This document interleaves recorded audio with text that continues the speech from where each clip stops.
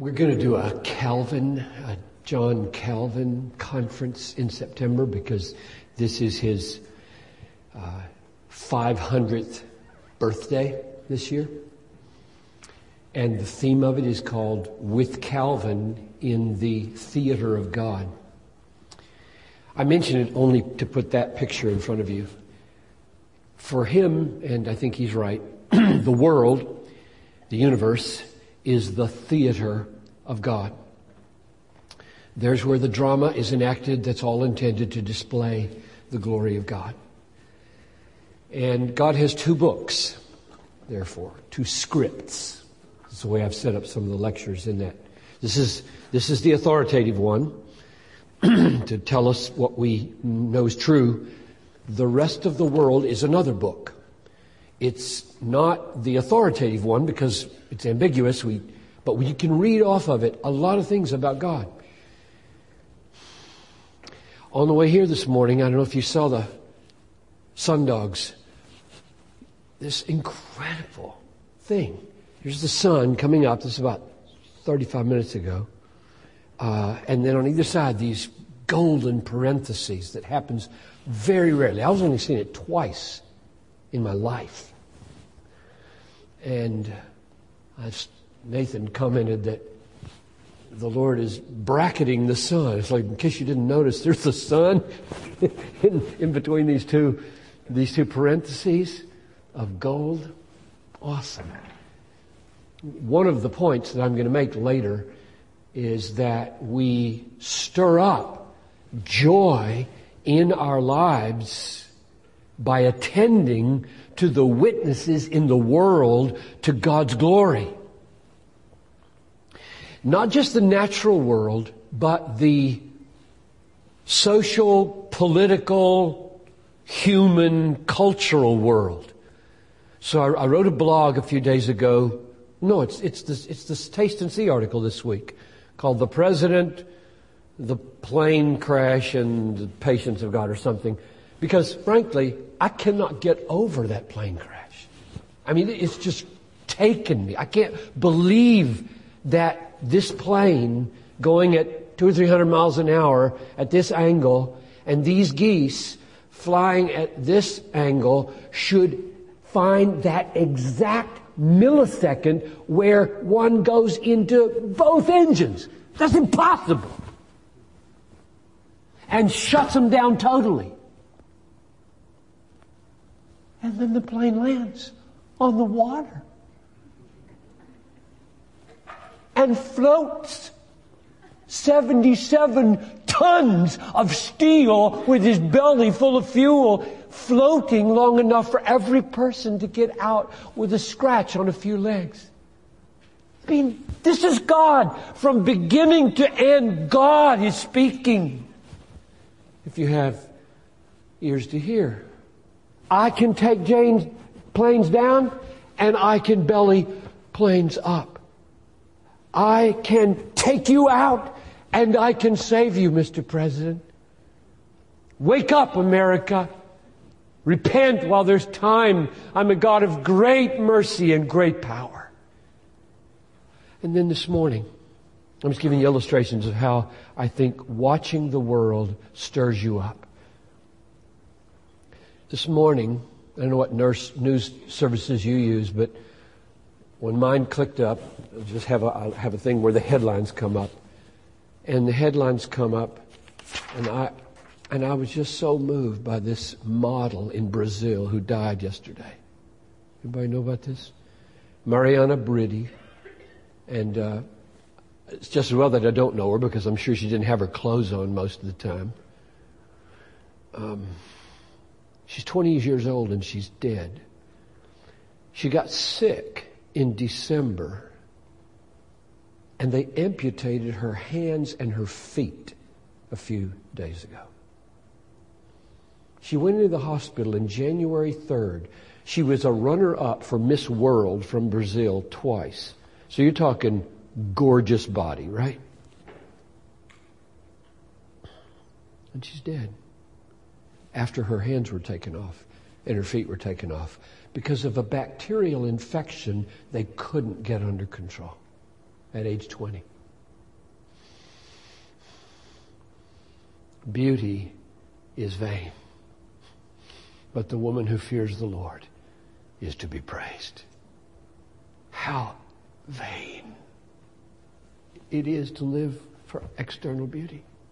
I mean, it's nice, right? It's nice to have it. It's nice to see it, but good grief, it's not the point. And it will do you no good when you're 20 and they're taken off your hands. And when that happened, she probably just said, I'm out of here. I'm gone. I'm not going to live.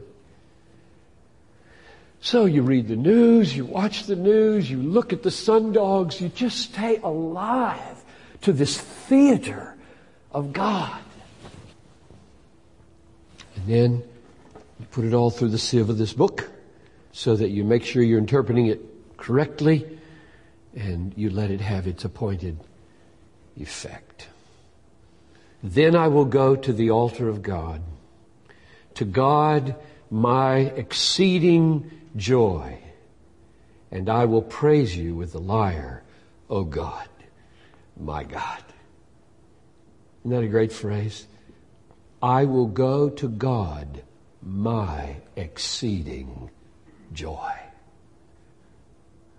That's what I want for you so much. I want you to, when I'm dead and gone, a lot of young people here, you're going to live 50 years after I do. Think of it. 40, 50 years after I'm in heaven.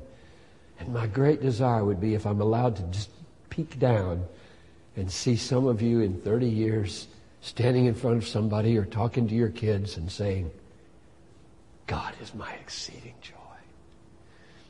Father, I pray now as we move into this session, you would awaken our hearts.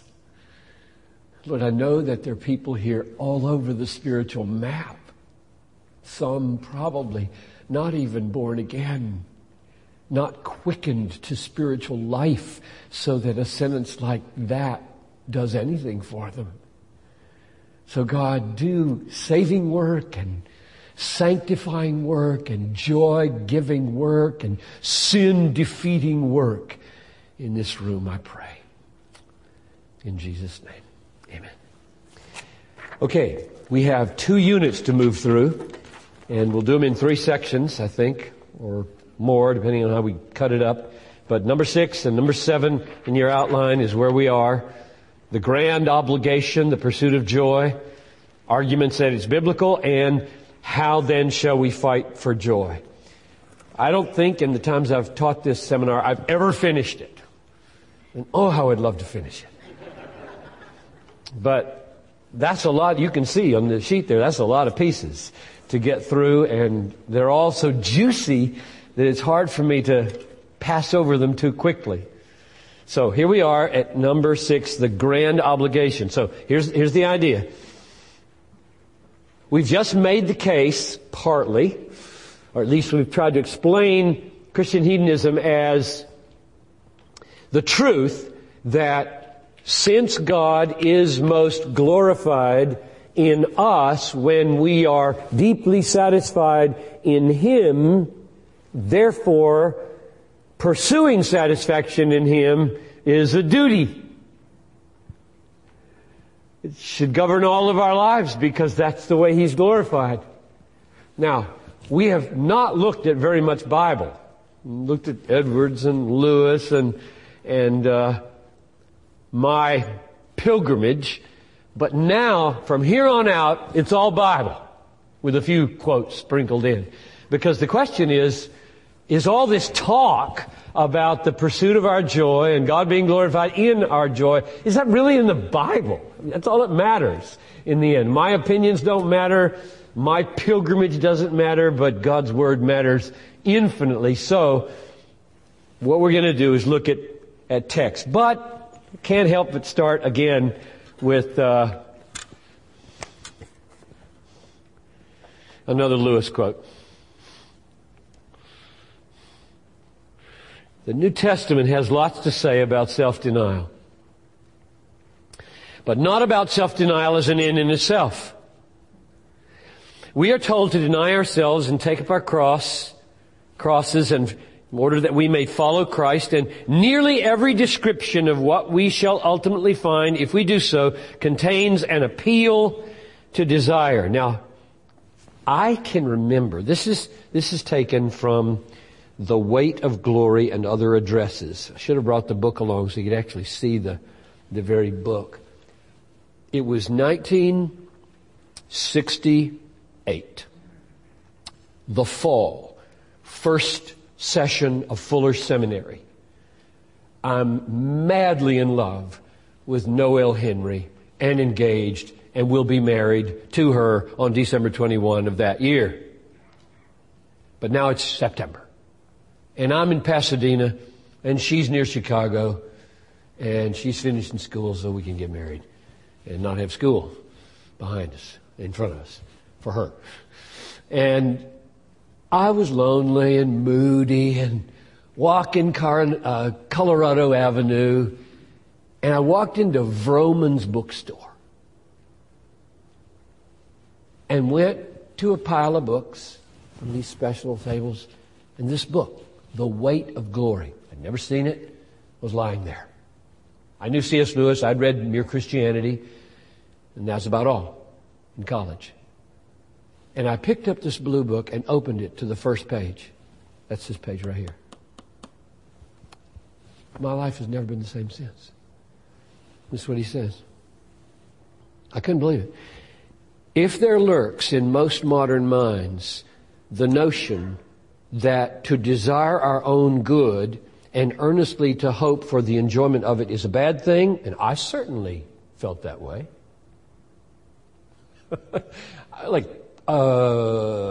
Self-denial is denying the desire that you have. If there lurks the notion that to earnestly hope for the enjoyment of our desire or good is a good thing, I submit this notion crept in from Kant. Isn't that interesting? We saw him before. And the Stoics, and is no part of the Christian faith. I said, whoa, you're kidding.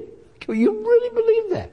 Indeed, if we consider the unblushing promises of reward and the staggering nature of the rewards promised in the Gospels, it would seem that our Lord finds our desires not too strong, but too weak. Good grief. We are half-hearted creatures fooling about with drink and sex and ambition when infinite joy is offered to us, like an ignorant child who wants to go on making mud pies in the slum because he cannot imagine what is meant by an offer of a holiday at sea. We are far too easily placed.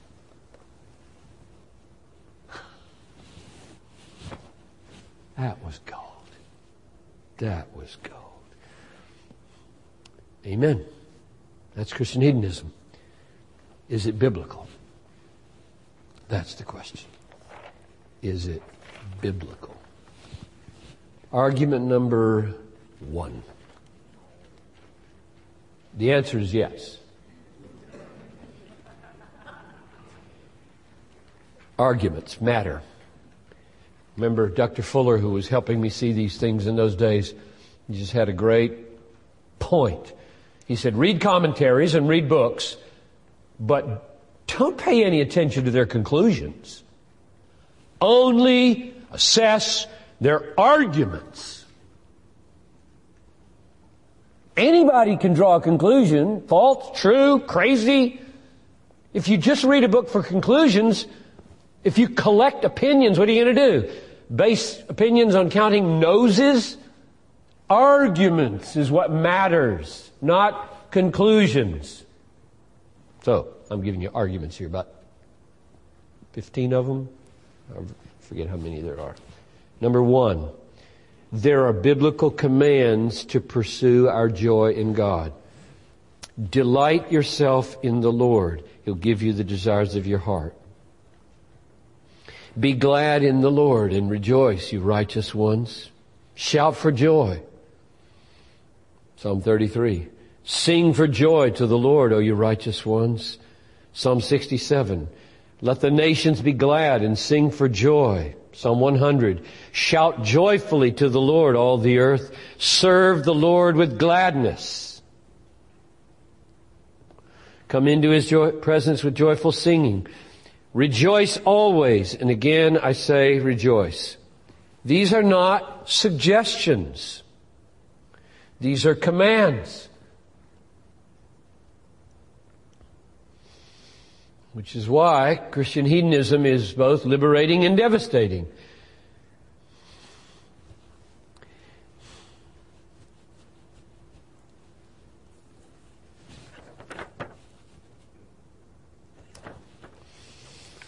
Number two.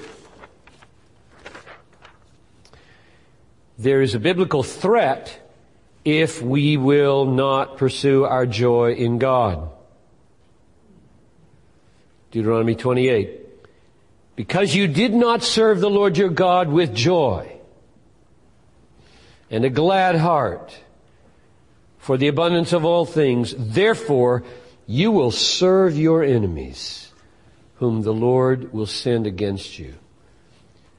I remember reading, I think it was quoted in Lewis, a quote from Jeremy Taylor. God threatens terrible things if we will not be happy. I read that, I thought, that's clever. And it was years before I saw this sentence in the Bible. I said, it's not clever, it's biblical. God threatens terrible things if we will not be happy. And He says to a pastor, you're supposed to serve the Lord with gladness. If you go moping through your ministry, oh, it's hard to be a pastor. Oh, there's so much sacrifice in the ministry. Oh, what a burden I carry for all of you people. Eventually, you're all going to be sick. You're going to be psychologically sick. That's what pastors who feel like that do. They produce sick churches. If you want a church to be healthy, according to Hebrews 13:17, you have to be happy in the ministry. And of course, if you're not happy and you try to look happy, then you produce a hypocritical church, which means reality has to happen. I mean, fish are cut bait. You're out of here or you love God. Argument number 3. The essence of evil and sin is to pursue satisfaction outside God. Jeremiah 2. Be appalled, O heavens, at this. Shudder and be very desolate, declares the Lord. For my people have committed 2 evils. Now what are these evils? 1. They have forsaken me, the fountain of living waters. And 2. They are hewing out for themselves cisterns, broken cisterns that can hold no water. Here's a great definition of evil. Somebody says, okay, you Christians, what do you think evil is? They think, well, homosexuality and, abortion, and that's what they think. And we should say, no, evil is being offered a fountain to drink from, and turning from the fountain and putting your face in the dirt and licking the dirt. That's evil. That's what it says. My people have committed 2 great evils. They have forsaken the fountain and are trying to make broken cisterns hold water. And they won't. Scratching at the dirt. Oh, where's the water? Where's the water? Where's the water? That's the world going after everything but God. It's got to be here somewhere. Happiness has got to be here somewhere. A lot of money. And there's God holding out His hands full of everlasting, satisfying water of life. So mark it. The definition of evil in the Bible is to forsake the joy God offers and find it elsewhere. That's the definition of evil. All have sinned and lack the glory of God. That's the literal translation of Romans 3:23. And I take lack to be a reference back to Romans 1:23. We have exchanged the glory of God for the glory of the creature. That's the definition of sin. To be offered God, like Adam and Eve were, and to choose independence and self-assertion over the enjoyment of our Father's provision in the garden. That's sin. So don't define sin in terms of a bunch of do's and don'ts. Define sin in terms of anything you find pleasure in more than God. And most of them are innocent idols. Most sin is not adultery and drunkenness, stealing. Most sin is delighting in innocent things more than we delight in God, and thus making idols out of them.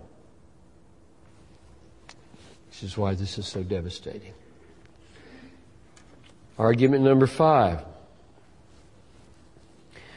The affections, which is the old-fashioned 18th century word for the emotions, are biblically essential to Christian living. So I'm responding here now to those who say, this Christian hedonism stuff elevates the affections or the emotions to a place where the Bible doesn't take them. The Bible talks in terms of service and duty and sacrifice and self-denial and obedience. And you're now talking about all these emotions, which are neither here nor there. They rise, they fall, they don't count. This stuff really counts. Let me tell you another story. Junior at Wheaton College in a class on apologetics with Millard Erickson. Millard Erickson was at Wheaton in those days. This has been the fall of 67, probably.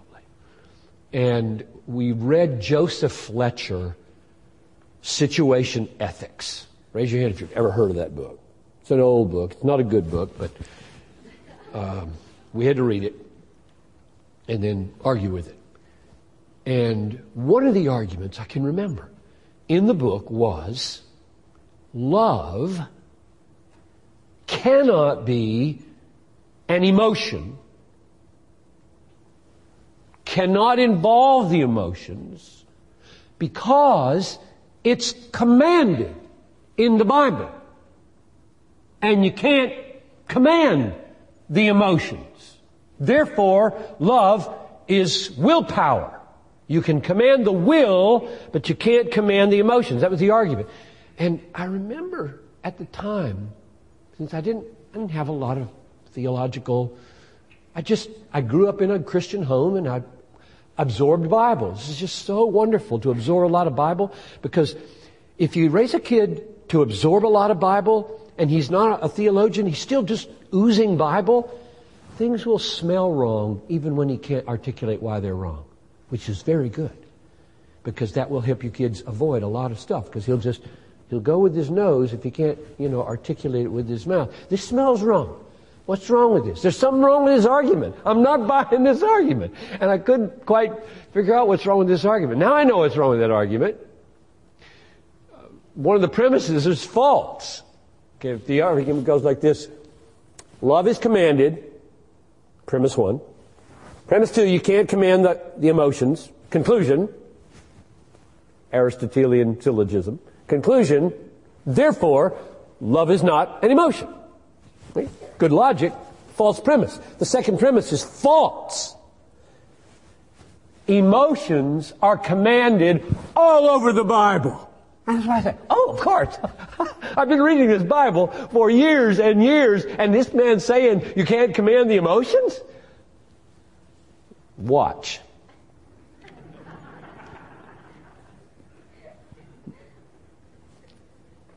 Don't have any covetousness is right at the heart of the law. You shall not covet your neighbor's house. What's covetousness? It's bad desire. is desiring the wrong stuff in the wrong way. Don't have it. Stop having that emotion. That's the law. Contentment. Make sure that your character is free from the love of money. Be content with what you have. You anxious? Discontent? Stop it. What? You telling me to stop it? This is a feeling. Contentment is a feeling. How can I stop being discontent? You're telling me to do this? Yep, he's telling us to stop. It's commanded. Fervent brotherly love. Since you have, in obedience to the truth, purified your souls for sincere love of the brethren, fervently love one another from the heart. He's not just saying exert the willpower of doing good things to people and we'll call it love. He's saying fervent from the heart. Feel it. That's what he's saying. Hope. Why are you in despair, O my soul? Why have you become disturbed within me? Hope in God. You're commanding hope from your soul.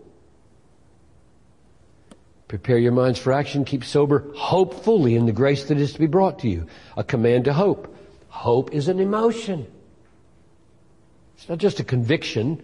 Like, I know Jesus is coming and I feel zero hope for it and zero desire for it and zero expectation of it, but it's a knowledge thing. That's not hope. The devil knows the Lord is coming. He doesn't hope in it. Fear. Luke 12:5. But I will warn you whom to fear. Fear the one who after he is killed has authority to cast into hell. So you don't fear God? You better. And that's an emotion. Peace. Let the peace of Christ rule in your hearts, to which indeed you were called. Peace is an emotion. So feel it. Zeal is an emotion. Do not lag behind in diligence. Be fervent in spirit. Serve the Lord. Be fervent in spirit. If your spirit is lukewarm, languishing, stir it up. Start being fervent. Sorrow. Rejoice with those who rejoice. Weep with those who weep. Be an empathetic person. If you're a callous person and you get around people who weep and you don't feel any empathy with them, start feeling it. Isn't that amazing? So I'm just kind of wondering, where did Joseph Fletcher read? What did he read? Well, there are so many theologians who write books without reading the Bible. They really do. You got to be really careful. I have a friend who got an MDiv. That's MDiv. This is terminal degree for pastors. Got an MDiv at Yale Divinity School and never took a New Testament course. Not Greek. I'm not talking a Greek New Testament course. I'm talking any New Testament course.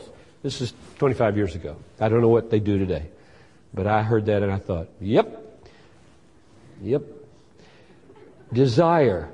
Newborn babies, like newborn babes, long for the pure milk of the word. So desire is commanded. Tenderheartedness. Be kind to one another, tenderhearted. Okay, that's a sampling. Oh, two more. Gratitude.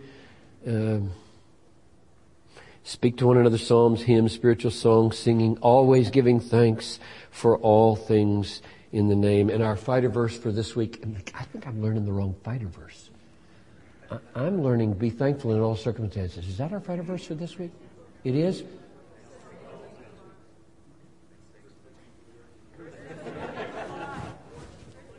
It starts up at, okay, I'm learning, because on my little missionary calendar, it starts at be thankful for all things. At any rate, that's the point. Be thankful in all circumstances is a command. Gratitude is a feeling. You know that, don't you? I hope none of you are saying, these things aren't really emotions. Well, wait a minute.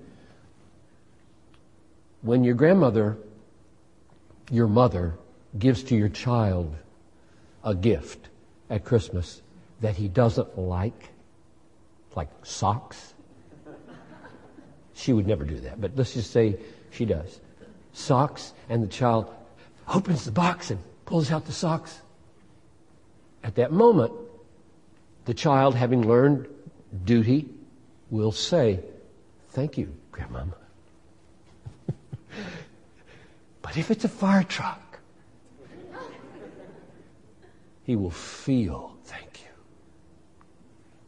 And there's a difference between the words "thank you" and gratitude.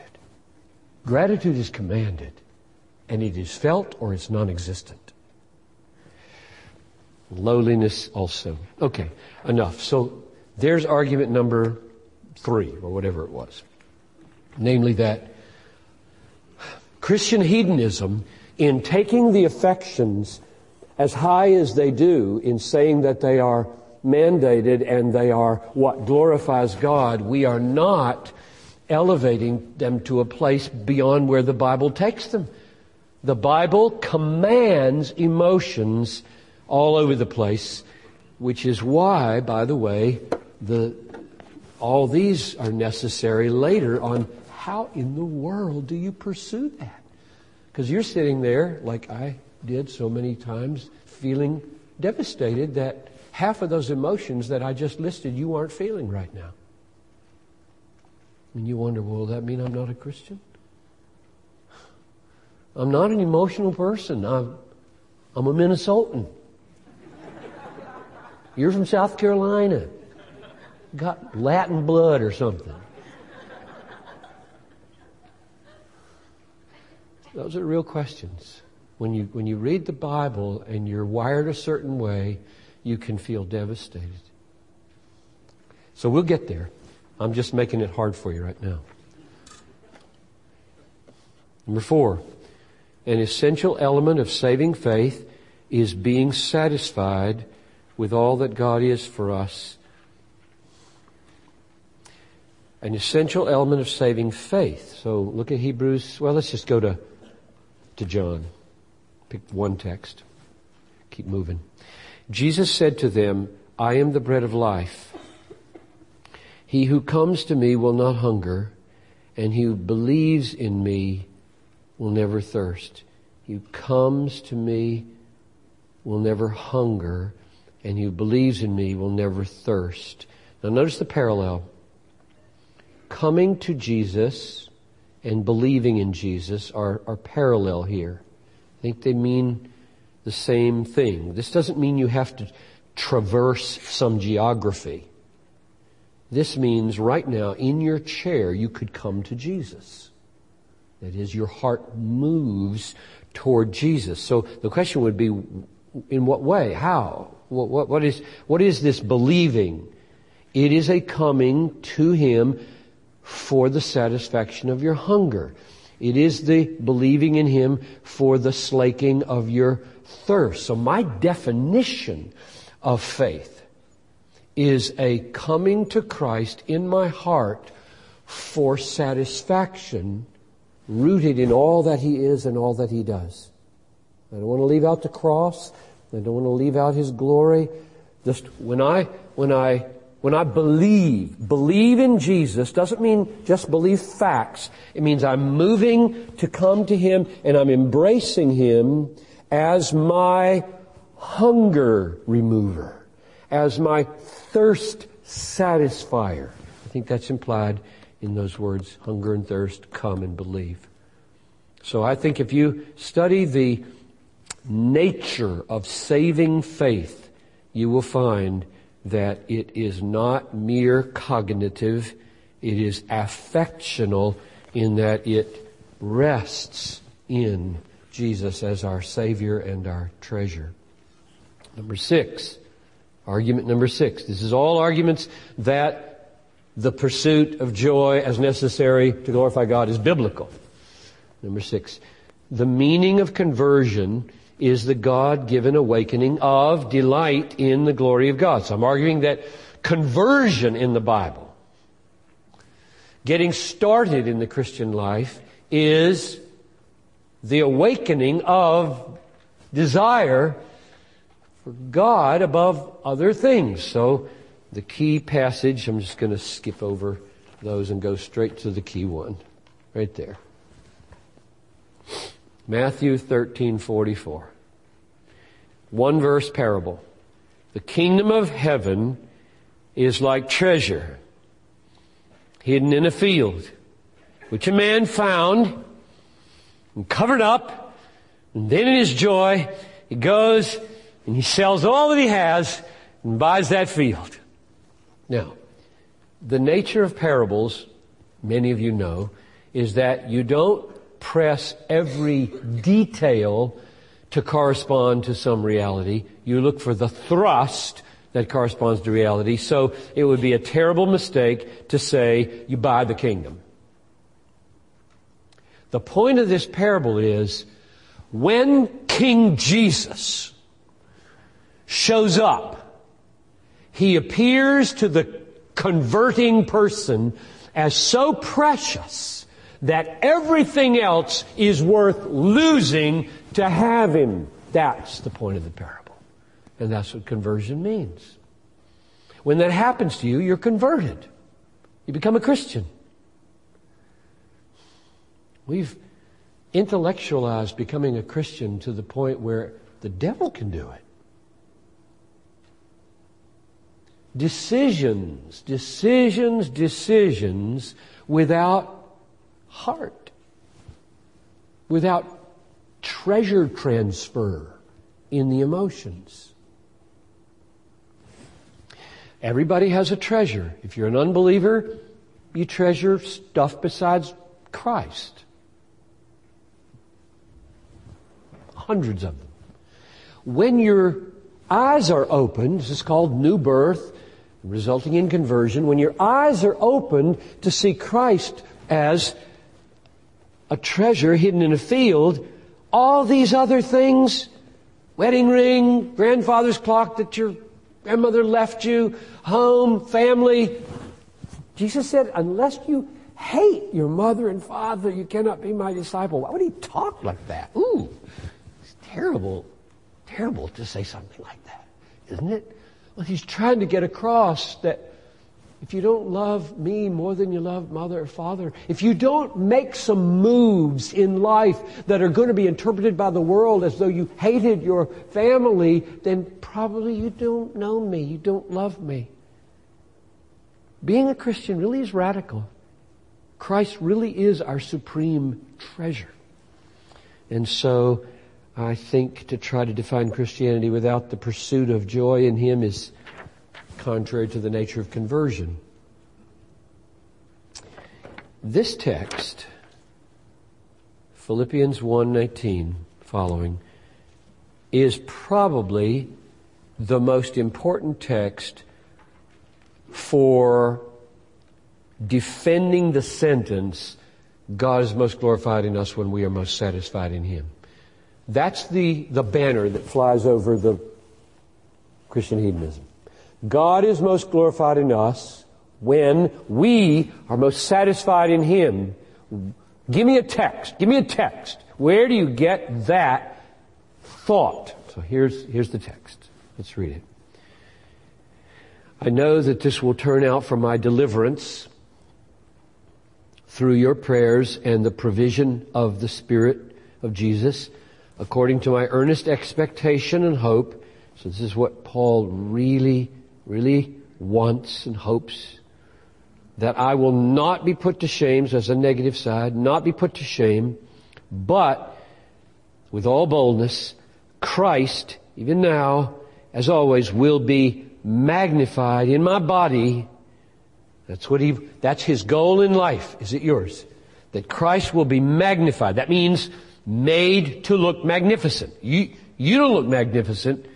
He looks magnificent because of the way you live and die. That Christ would be magnified in my body, whether by life or by death. So there's the goal set up. I want Christ to be magnified. So we're trying to find the sentence, Christ or God is most magnified in us when what? That's the goal. I want Him to be most magnified, most glorified, and Paul says that's my desire. I want my life, my body, my whole soul in life and in death to make Him look magnificent.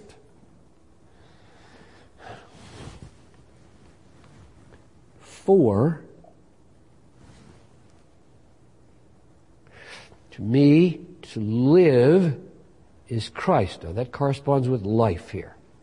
Live. And to die, and die corresponds with death. All right. So what he's doing in verse 21 is explaining and supporting that statement that he just made about his passion. I want Christ to be magnified in my body, in my life, and in my death. And then he explains how it's going to happen. Because to live is Christ, and to die, and then here's the key, it's gain. Now just take the death pair and read it. I long for Christ to be magnified in my body when I die. For to me to die is gain. That make sense? Paraphrase. Christ will be made to look magnificent in my dying when in my dying He is experienced as not loss of this world, but gain.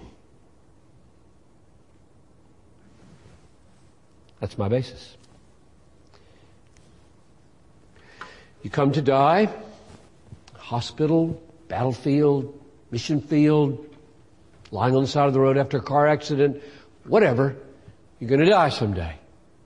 You may or may not have any chance to think about it ahead of time. When it happens, maybe so sudden, you're gone. Most people have some time to think about it. A few weeks, years, minutes.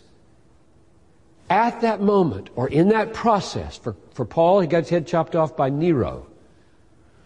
So he had some time. An hour or two, as he's walking through the processes, going out into the place of execution. He has some time to think about this. God, I want you to look good here. I want you to be seen as magnificent here. Now, how do you do that?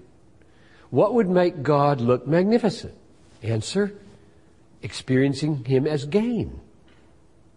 So, if your whole orientation at that moment is, I'm losing my wife, I'm losing my kids, I'm losing my stuff, I'm losing my health, I'm losing my retirement, I'm losing my fame, I'm gone, I'm losing everything, where? How's Christ look? You're just about to meet Him. He looks pretty not valuable, not magnificent.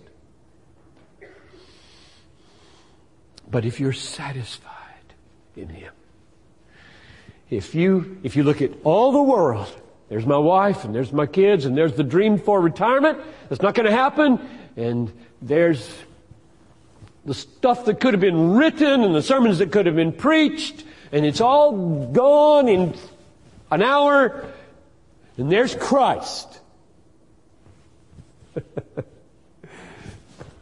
What will the nurses see?